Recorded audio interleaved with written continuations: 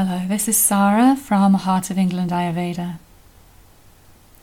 The theme I want to reflect upon with all you Ayurveda hearts in this podcast has the title, Be the I in the Centre of Your Wild Imaginings. Over the festive period, and especially over the New Year, a group of us worked intentionally with our imagination, dreaming our way into 2024 from our soul's longings. We held the resolve to inquire into what our life would look like if we were living in alignment with our soul's highest wishes for us. We decided in this dreaming and this imagining that we would be unrealistic, ready for and allowing, open to miracles. In Yoga and Ayurveda, the understanding of reality is that it is unlimited, unbound, full of pure potentiality to create. And so the seemingly miraculous can happen, can be our reality. The reality of this whole existence is said to be without limit, and we can perhaps see that when we look into its vastness, the vastness of the creation, and the myriad of species within it. And think about the uniqueness of each being, even within one species. Also, reflect upon perhaps the notion that no pebble on a beach is the same as any other pebble. No snowflake can be identical to another. There is this unlimited capacity to create at the heart of this existence. And as in the macrocosm, so in the microcosm, which means that when we rest in the center of our being, and so in the truth of our own individual reality, we can access that same unlimited potential to create. We are unbounded there, unlimited in essence.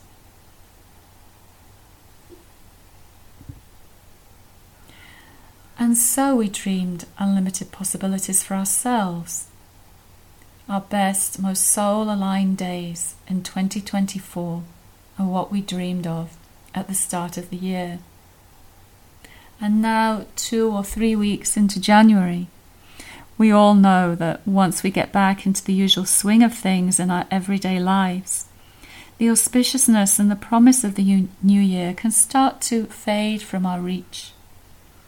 And we perhaps painfully begin to witness the mind starting to run in those old, limiting and even reducing grooves, and the old behaviors and patterns reasserting themselves, so that we find ourselves living maybe in the same old rut.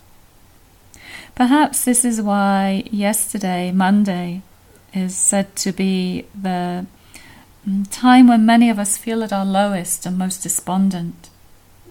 The promise of the new is fading, and the habits of the old mindset are becoming all too apparent. Yoga and Ayurveda invite us to hold a keen level of awareness in the midst of this return of these old patterns, these old ways. And we can support that with a daily meditation. A meditation within which we are reminded to rest in the vast, miraculous and wondrous truth of our being, that stillness, that dimension of being which is without bound, which is without form.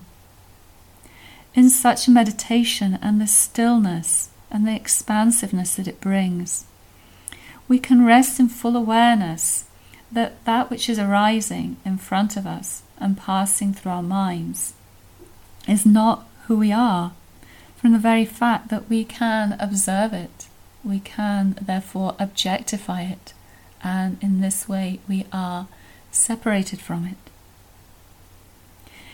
We practice thereby the yoga teaching of distinguishing the seer from the seen, the perceiver of thoughts, beliefs, feelings, from the perceived, the thoughts, the feelings, the beliefs themselves.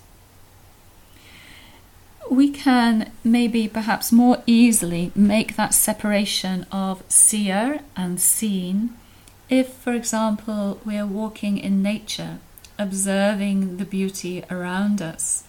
And I invite you to experiment with that as a walking meditation. I did it myself this morning. Coming to a stillness as you bring the mind into the moment, into where you are, and just look all around you, drinking in with your eyes the sights of nature, the objects of nature, the trees, the plants, the grasses, the stones, maybe the pathways where you're walking. It's quite easy to make the distinction in this kind of practice of seer, that's you, and the seen, that's these objects of nature arising before your eyes.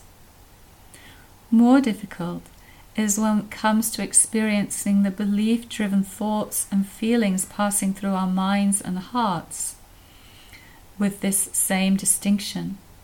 We tend to confuse the two, losing the capacity to distinguish seer from seen, identifying ourselves as the gamut of the mix and the medley of feelings, thoughts, beliefs rushing through our mind at any point.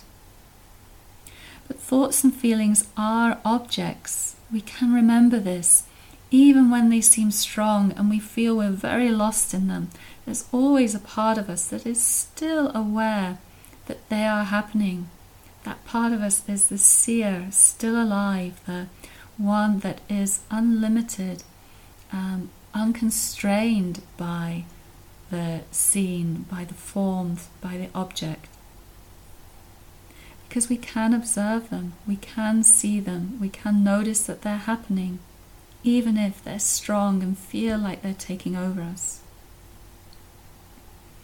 The stronger the thoughts and feelings, in fact, and the more they're associated perhaps with familiar struggles and difficulties in our outer life, maybe the more we do get drawn into believing that this is who I am. I am just the sum of these thoughts and feelings because this is my strong experience of life, repetitive experience of life. And in this concluding, we forget that actually the thoughts, these feelings, these disturbing, limiting patterns are actually, in a way, just like viruses or bacteria, which find some place within us to hook onto us, robbing us from that experience of who we are in reality, who we are in truth, unlimited grace, beauty, power, love, creativity. The daily work then for us is perhaps to remember, even outside of our formal meditation practice, that we are not the mind. We are always the watcher, the perceiver, the experiencer, just as we are in meditation. It's just that it takes perhaps even more resolve, more effort on our part, more focus within the ebb and flow of our everyday life. And a regular everyday meditation practice will give us more capacity to hold this distinction within our moving through the days of our life. We are not the mind, and the practice then is not to buy into the lie of the mind, which would tell us so much about ourselves and our life and the world at large that is not true. We might have drawn conclusions about ourselves and the world and our life from a painful, limiting experience that happened at some time in the past. And in order to keep our guard up, to protect, to defend, to maybe even justify our own misconceptions and the fruits of those misconceptions, we've clung to a belief as a protective medium. Yet the Yoga Sutras tell us clearly that future pain can be avoided, and not in the way we think, not by believing the stories that our mind tells us, but by living more and more in remembrance of who we are and in the truth of the unlimited reality of our nature and the unlimited nature of this existence of which we're a part. On this subject, I heard someone recently advise us not to run with our imagination. I liked this because I never thought of those troubling thoughts which seem so real and which seem to have so much substance and which so often give us, a hard time, a difficult time.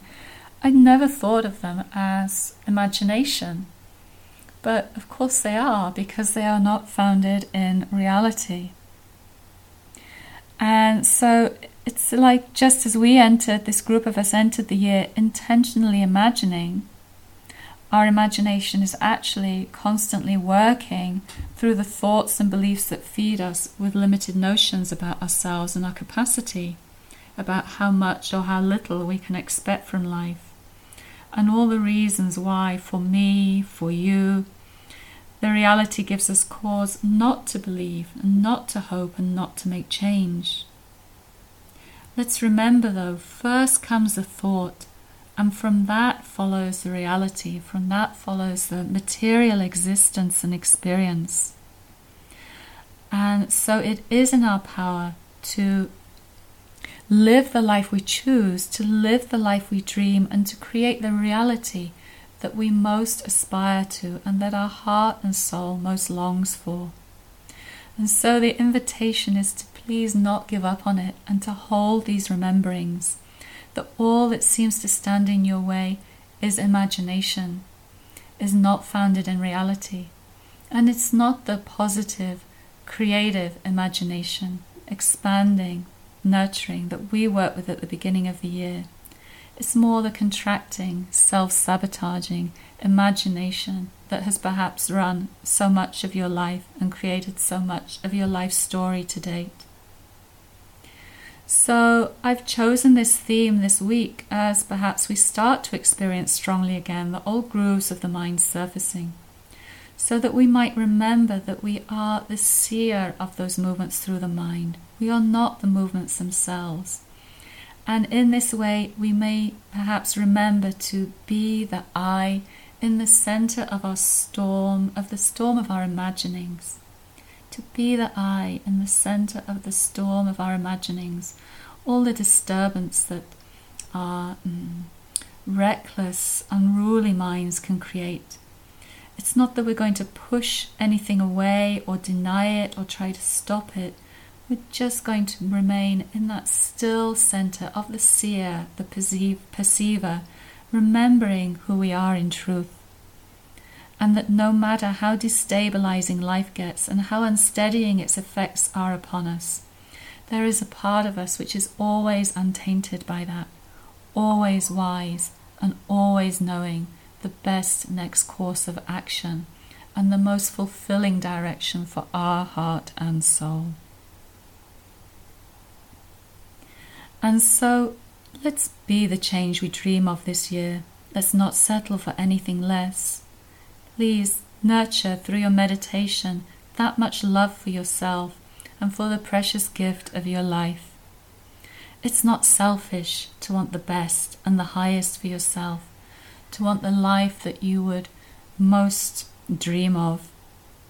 In that wanting, in this work that I want to encourage and inspire you to give to yourself, you will reveal yourself, your best self, not only to yourself but to the world. Your best self is a gift to the world, and your soul's longing is surely in truth to live as that, to live as a gift to this existence.